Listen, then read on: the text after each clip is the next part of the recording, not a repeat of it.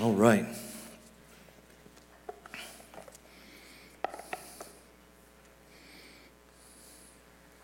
What a great time of worshiping together and getting into God's presence. All right. I want to assure, just before we jump in here, well, a couple things. One is I wanted to special shout out as a Canadian to see on the background of all of our songs during worship, maple leafs falling from the sky. I don't know if that was intentional or not, but either way, I appreciated that. Also want to make sure to just reassure all of you this morning that we're in no rush here, that we have plenty of time for us this morning to focus on our message. The Kansas City Chiefs don't play until about 4 o'clock. And so if you're wanting to make sure that you'll be able to figure out whether or not Taylor Swift is attending the game and what she might be wearing, there's plenty of time for that, right? God's got still got some stuff that he wants to do here today. A quick maybe prayer request that for me to ask of you this week. Some of our staff are going to be going up to Portland, Oregon this week for the Ministers Fellowship International National Conference. MFI is the pastoral fellowship that we are a part of here at City Church. We're a non-denominational church. We're not a member of a denomination, but we don't believe that means that we should just walk alone as Christians, as believers, and as a church. And so we're connected to a fellowship that is based out of Portland. So some of our staff is going to be going up there this week.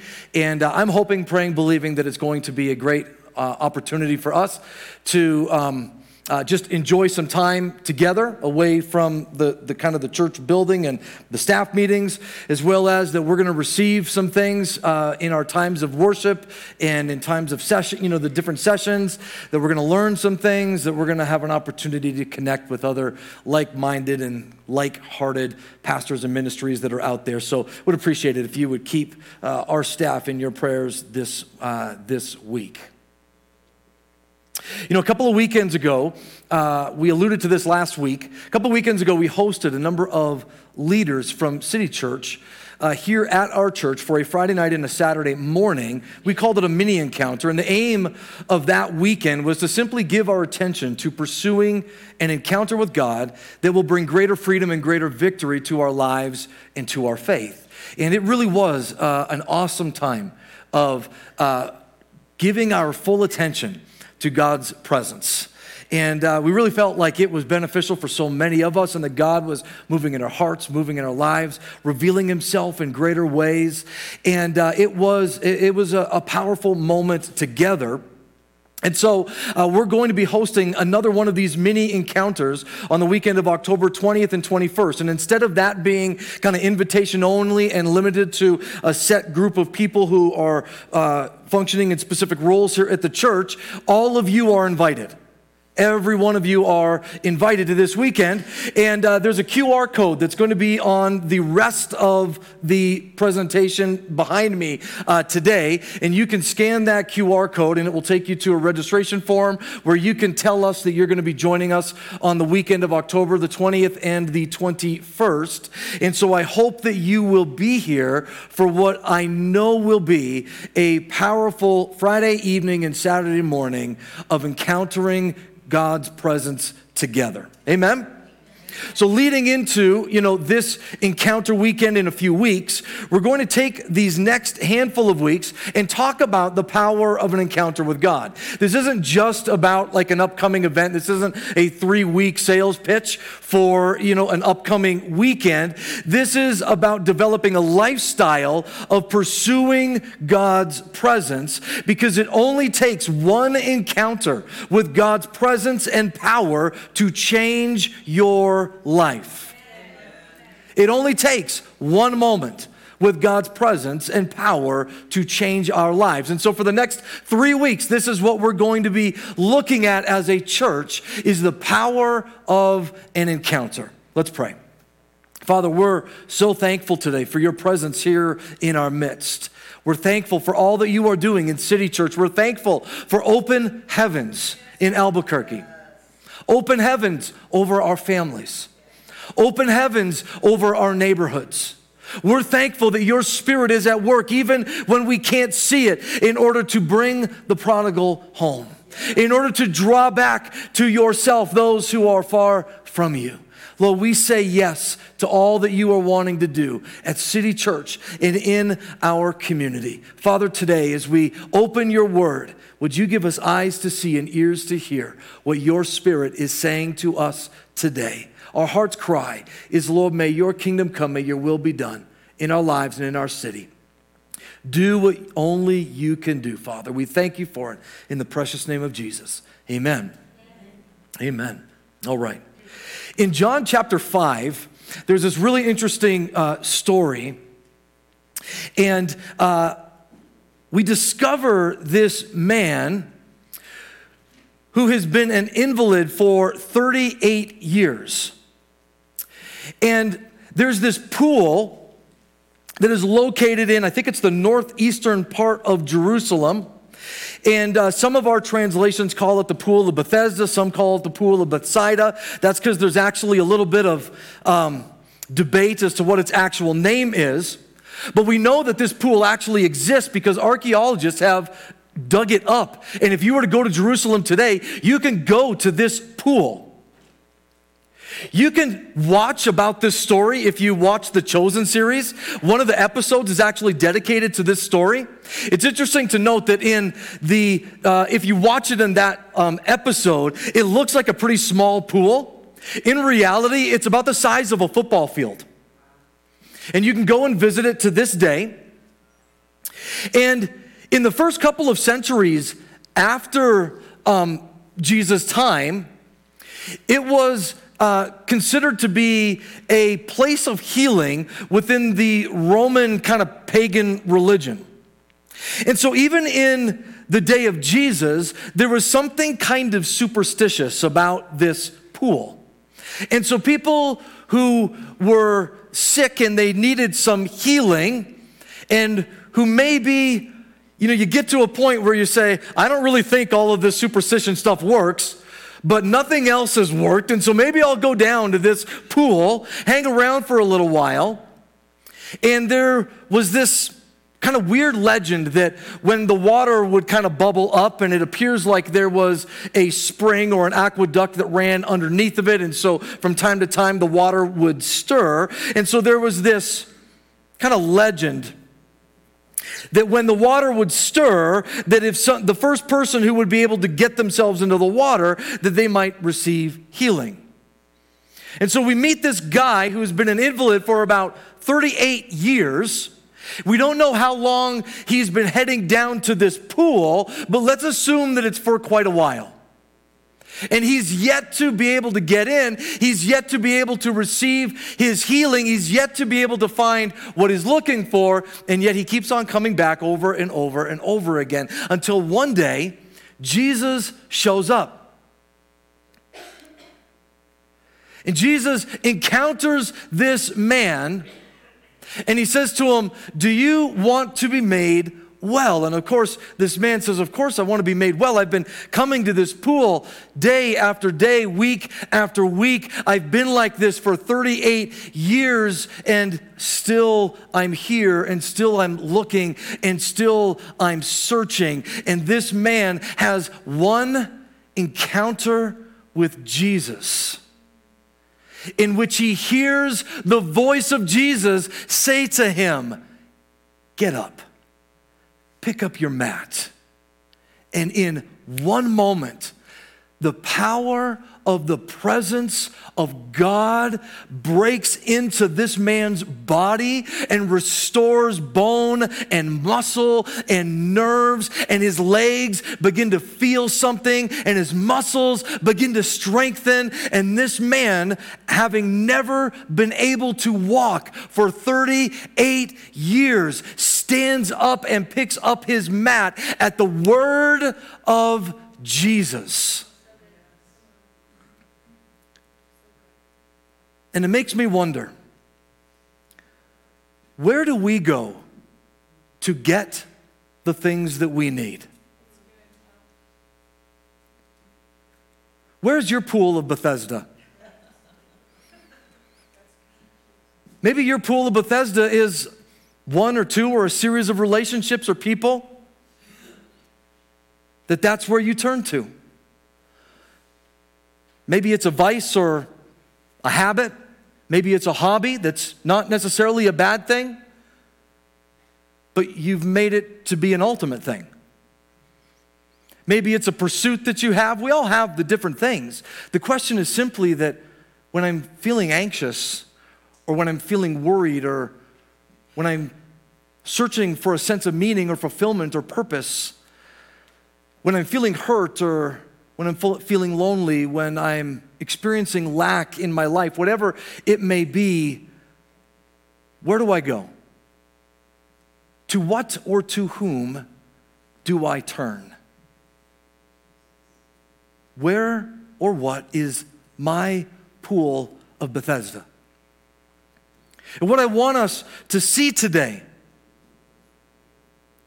is just like that man at the pool of Bethesda experienced over 38 years was simply this: that pool has nothing for you, but Jesus does. But Jesus does. And all you need is one encounter with him, one moment with him that can change your life. And so here's my challenge to you today. Stop making Jesus your last option and start making him your first and only option. Too many of us, when we find ourselves in a time of need, whether it be a natural need or whether it be an inward need, we run around to all these different things. And then when none of that works, sometimes a light bulb goes off in our brain and we go, you know what, maybe I should try Jesus.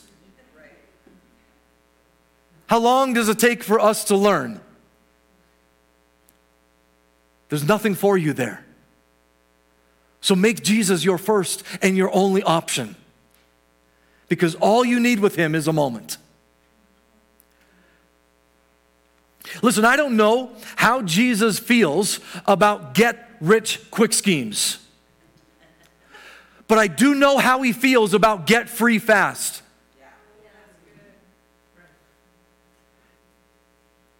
He's for it. He's for it. Because all it takes is a moment. All it takes is one encounter. All it takes is one word from the lips of Jesus. And freedom comes. And healing comes. And wholeness comes. Now that doesn't mean there's not a process of our learning how to walk in victory and to walk in freedom. But I want us to see over today and over these next number of weeks the power of God's presence, the power of an encounter with God. That God can do in our lives what nothing else can give us. And that's what's in his heart. That's his desire for you, is to do something in you, to meet the deepest needs of your soul that cannot be met anywhere else but Jesus. So, here's the deal. God is not playing hide and seek with us. He doesn't play games with us. But he does invite us to seek him because he's the only one that can meet the deepest needs that exist within us. And so our seeking of him isn't like jumping through hoops in order to play the game that we might get from the genie bottle, the thing that we're looking for. But it is an invitation that comes out of recognition. God, you have everything that I need. Or let me rephrase it this way. You are everything that I need. It's really an important distinction. We can all fall into the trap of looking for the gift rather than the gift giver. When you have God, you don't need anything, because all that he has we find through encountering him. Matthew chapter 7, verses 7 to 11, Jesus says, ask and it will be given to you. Seek and you will find. Knock and the door will be open to you. For everyone who asks receives, and the one who seeks finds. And to the one who knocks, the door will be opened. Which of you, if your son asks for bread, will give him a stone?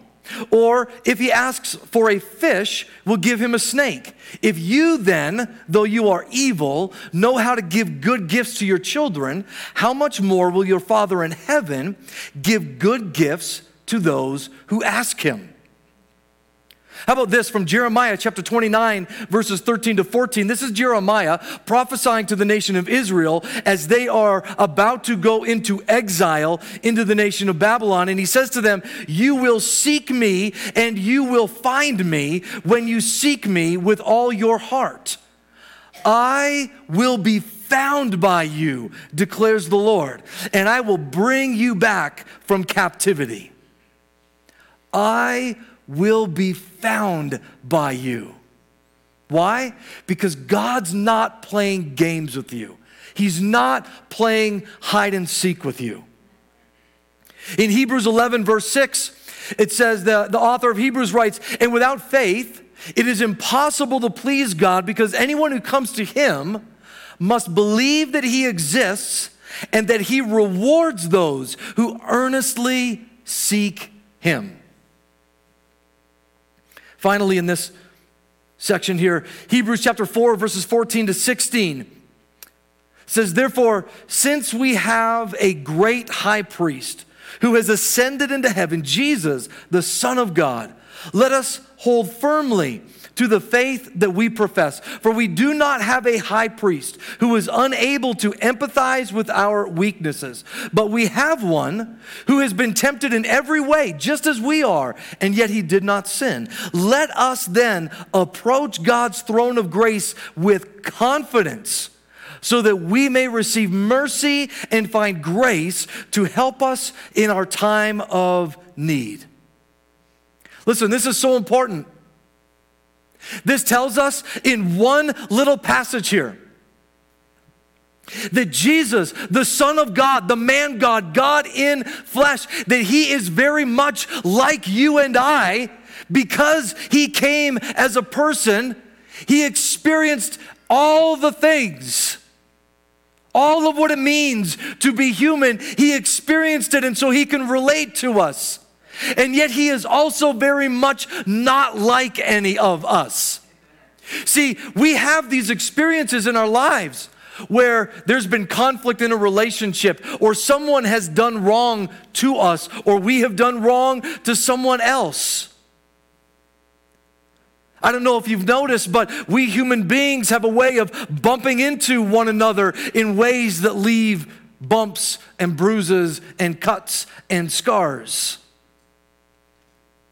And there are moments where we know that we ought to go to someone in order to make things right, and yet we resist because we think that there's no use. We think that they've already decided that the relationship is too far gone, or they reject us, or out of their anger, they refuse to forgive or to consider the possibility of how we might move on from this and whatever. But we experience this, and then we do something really tragic.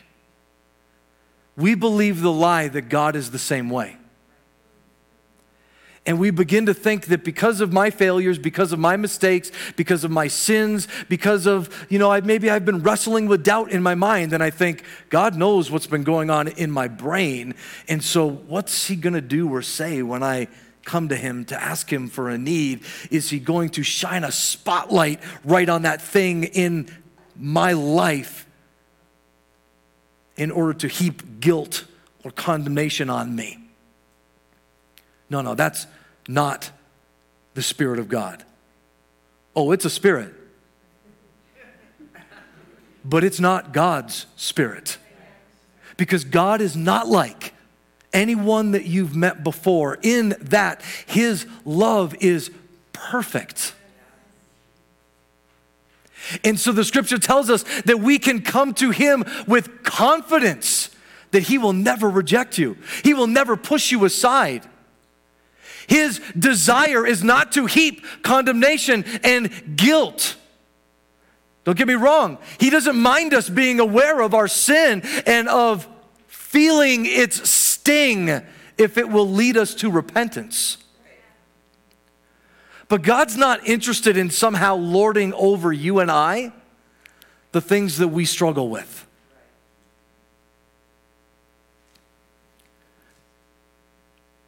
He's not playing games with you.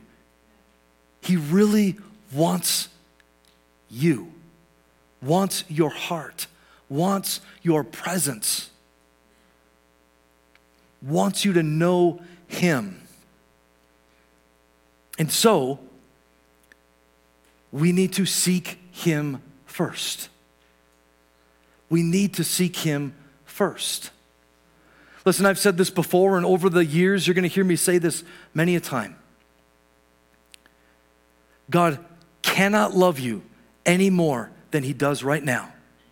Irregardless of what you may be going through right now, whatever your circumstances may be, whatever struggles you've been wrestling with, whatever sins you may have committed in the lobby before you stepped into the auditorium today,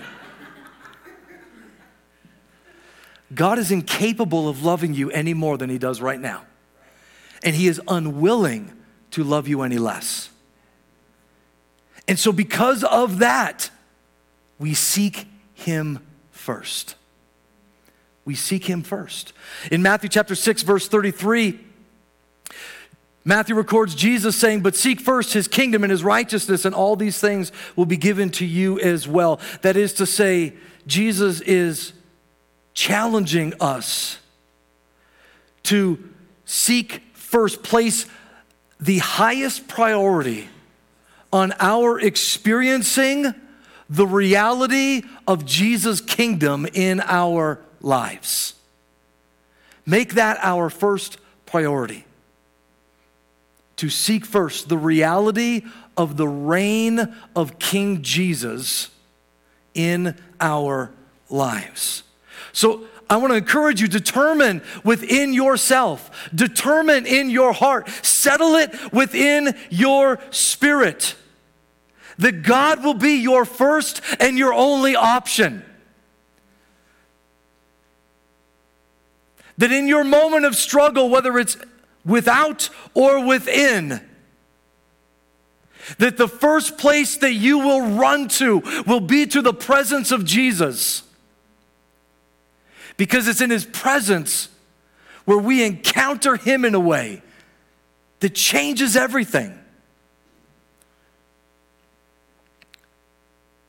So what we do is, it's not in the moments of crisis that we make decisions about how we're going to respond in the moment of crisis.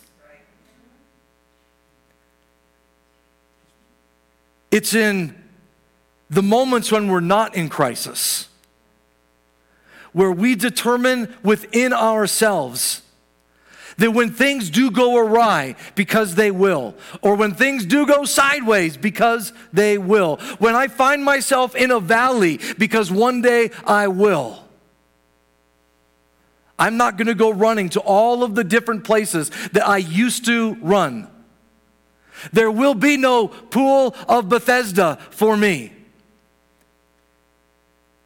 But Jesus will be my refuge. Jesus will be the one that I run to. His presence will be the place where I will go, because I know I have experienced, I have come to believe through the scripture and from my own life that all I need is a moment with him. Amen. And everything can change. And so seek him first. Secondly, seek him in the scriptures. Seek him in the scriptures. This is why it's so important that we develop a habit and a lifestyle of reading our Bible. John chapter 5, verse 39, Jesus says this: "You study the scriptures diligently because you think that in them you have eternal life. These are the very scriptures that testify about me." What does that mean? It simply means this, that when we open up the scriptures and we begin to ingest God's word, we find Jesus. We find him. We find him. How many pages are in your Bible? So, well, I'm not sure, because in my Bible, I just go like this. We find Jesus on every single page. In every page, he's there. So seek him in the scriptures. Seek him in prayer. Seek him in prayer. You know, Mark chapter 1, verse 35, Mark writes this. He says, very early in the morning, while it was still dark, Jesus got up. He left the house. He went off to a solitary place where he prayed. I'd simply suggest that if Jesus, the Son of God, the God-man, God in flesh, thought it was important to get up really early in order to pray, how much more should I prioritize spending time with Jesus? Now, I don't know that we need to take from this that we all need to make, getting up before the crack of dawn or prayer. It has to be like that's the way that we've got to do it. I will say that in my life, that I've experienced that oftentimes if I don't spend time in prayer first, I often won't spend time in prayer at all. Now, that could be just me. If you're able to develop a habit of setting aside a time that you will consistently work for you to spend time with God, then do that. That's amazing, right? So I have found in my own life, though, that if I don't do it first, that often I won't do it. Secondly, I have found for myself that first thing in the morning for me is the time when my brain is most clear from all of the other stuff. I find it really difficult personally that if I'm going to go to pray later in the day or at another time, that my brain is swirling with all of the other stuff of life, the stuff of the day, all of that kind of stuff. So that's my own experience, is that it's beneficial to spend time in the morning before I get the rest of my day started. But don't get me wrong. Praying at any time is absolutely valuable, critical to our spiritual health and to our relationship with God. See, this is what prayer is. I would suggest to you that the primary aim of prayer is not talking. I would suggest to you that the primary aim of prayer is not listening, even though it's both. I would suggest to you that the primary aim of prayer is being with God. It is being with him. Listen, the act of prayer is our declaration that we are not in control. See, why am I here? Why am I sitting at the feet of Jesus? Why am I kneeling here in my living room or my bedroom or my office? Why am I here in God's presence? It is my declaration that I am not in control, but God, you are. You are in control. The act of prayer is our declaration that God is our source, that he is everything that we need, that we find it in him. And so we seek him first. We seek him in the scriptures. We seek him in prayer. We seek him in worship. We seek him in worship. Now, worship is certainly more than what we did this morning with the band and with the singing, but it's not less. And how many of you this morning, as we sang and as we glorified God and as we worshiped him, how many of you this morning felt like God was here? Felt like you were somehow touching his presence, experiencing his glory? Because this is what worship does. In Psalms 100, verse 4, it says, enter his gates with thanksgiving and his courts with praise. Give thanks to him and praise his name. There's something about worshiping God, giving him thanks, giving him praise, focusing our attention on him that brings us into God's presence and focuses our attention on God's greatness and his goodness and his faithfulness. Listen, there's so much in the world, there's so much around us, there's so much in our circumstances, there's so much in our life that is good reason for us to be discouraged. right?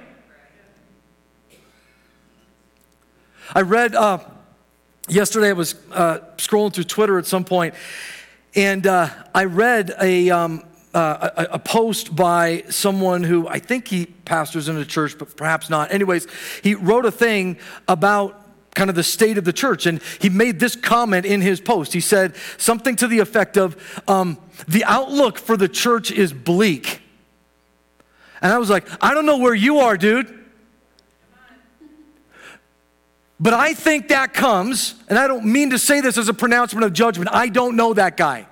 But what I hear, what I see when I read that, when I hear that kind of thing, is I hear us allowing what our eyes see to dictate what our hearts believe.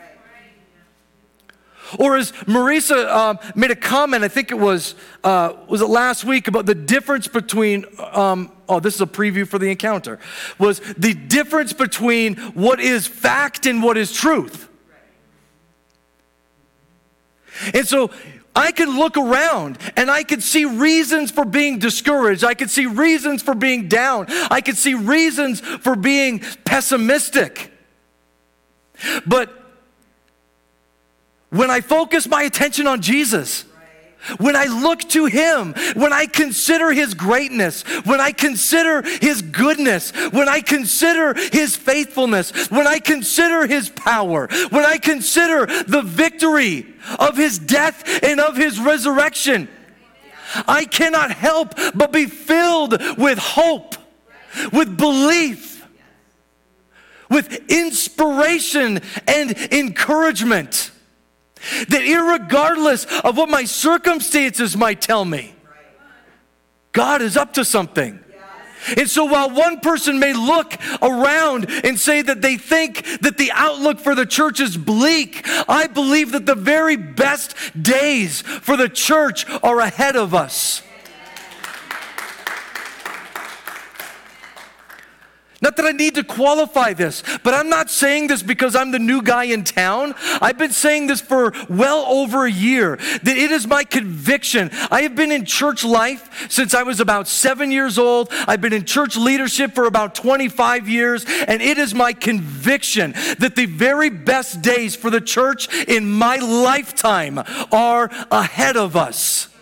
Why do I believe that? It's not because everything that I see in the world makes me believe that everything is on track.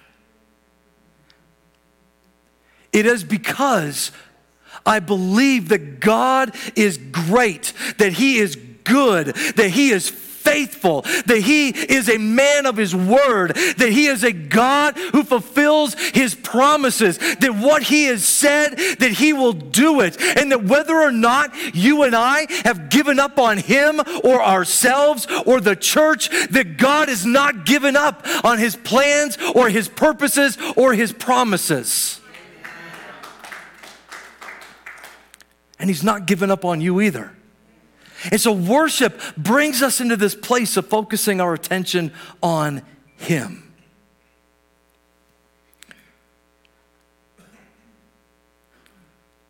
We also seek Him in serving others.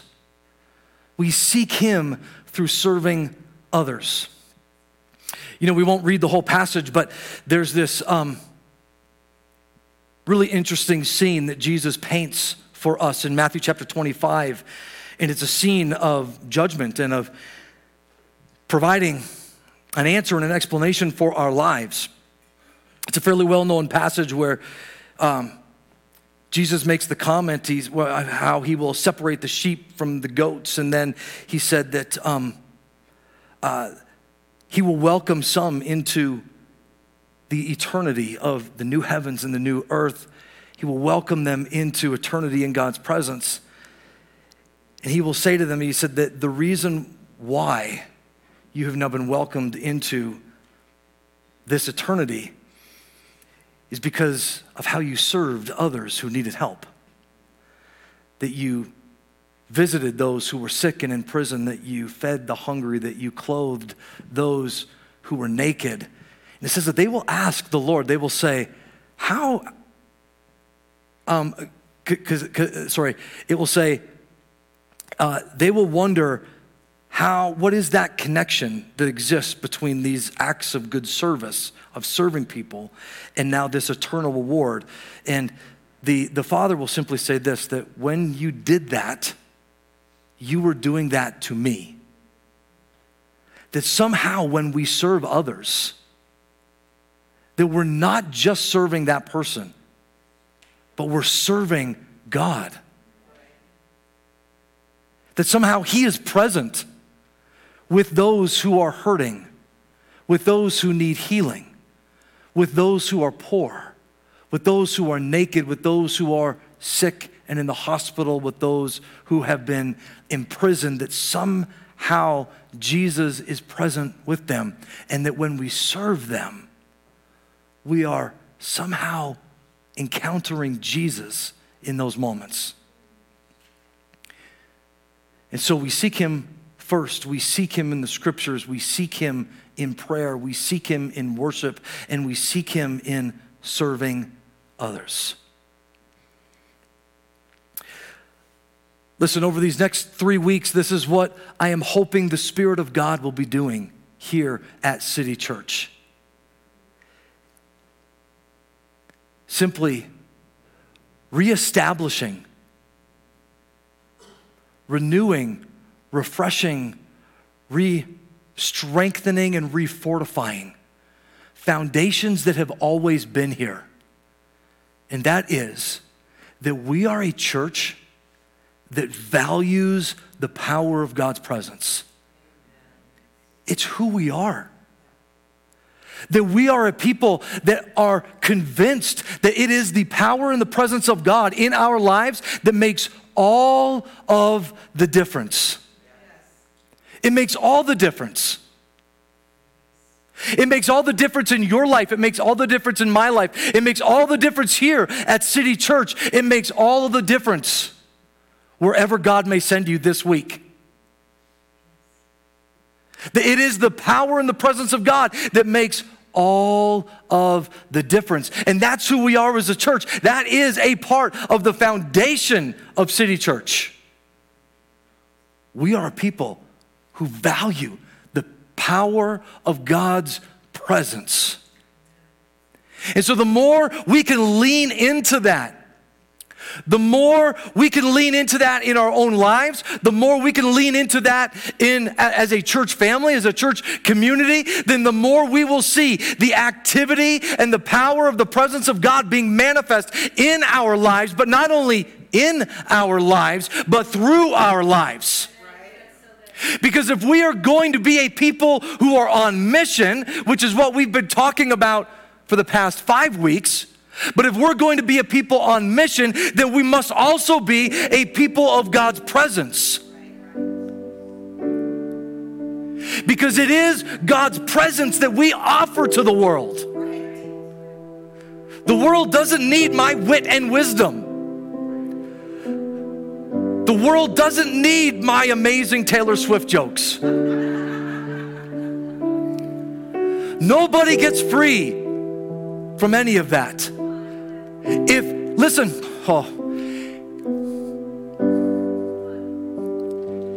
what I offer to the world is my own pool of Bethesda, it doesn't mean anything. It doesn't offer the world anything. If all I am to my friends, my family, my coworkers is a pool of Bethesda, all I offer is superstition and empty, wishful thinking. But City Church, if we can be and if we will be a people of the presence, a people who love God's presence, a people who are in pursuit of God's power and presence as a lifestyle, then listen, God is not playing hide and seek. You will find Him. He will be found by you. He will fill you to the overflow with His presence and with His power. And then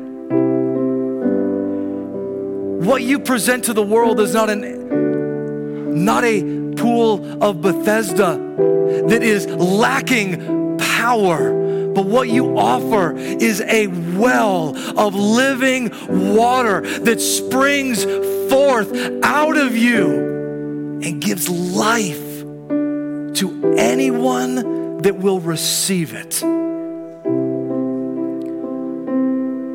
So, City Church, we are a people who values God's presence and power.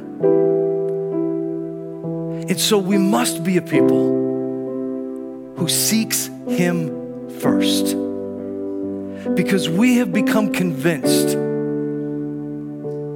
that He is everything that we need, and that just one encounter with Him can change everything. Amen. Will you stand with me today?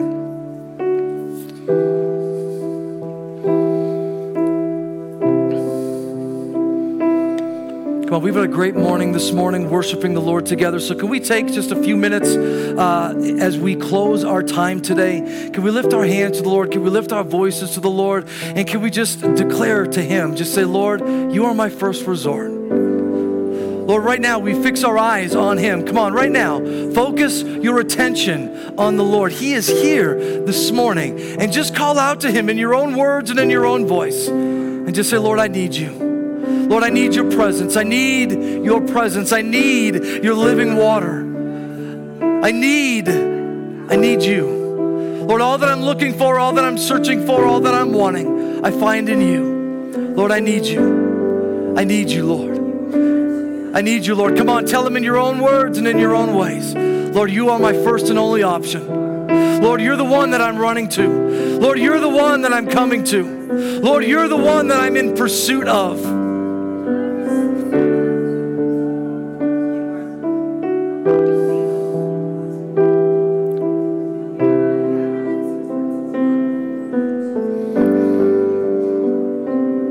Come on, just say, Lord, would you pour out your presence and your power in my life in a new and a fresh way?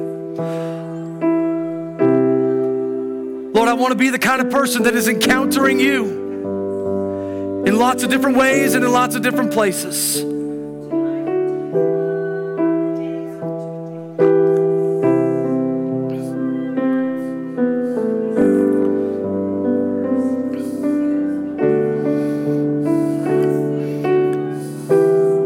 Father, we sense that you are moving in our city, that you are moving in our church, that you are moving in order to accomplish your plans and your purposes, not only for us, but for our world. We thank you that we have an invitation from you to know you and to participate with you in what you are doing. Father, today we come before you as a declaration that we need you. As a declaration today that we have come to believe that you are all that we need, that you are everything that we need. So Father, I pray that you will pour out your Spirit in a fresh and a new way within us, within City Church. Would you raise up right here a church full of people, men, women, young, old, who will seek you first, who will make you our first and only option, who will seek you in the scriptures, who will seek you in prayer, who will seek you in worship, and who will seek you in serving. Father, it's our conviction that it is your presence among us that makes all of the difference. So raise us up that we may be a church that is committed to pursuing your presence as a lifestyle. Whether we're here or whether we're going about our lives every day. I pray that from this room today would be sent into the world 100, 120, 150, not pools of Bethesda, but wells springing forth with living water that gives life to us and to everyone around us who will receive it. Do it, I pray, in the precious name of Jesus. Amen. Amen, amen. Church, we have some members of our prayer team here that if you would like prayer today, we would love to agree with you and minister, to you. Beyond that, church, we love you. Have a great Sunday today. Have a great week, and we look forward to seeing you next weekend. As you're leaving, why don't you turn around, find a face you don't recognize, and say hello today. God bless you.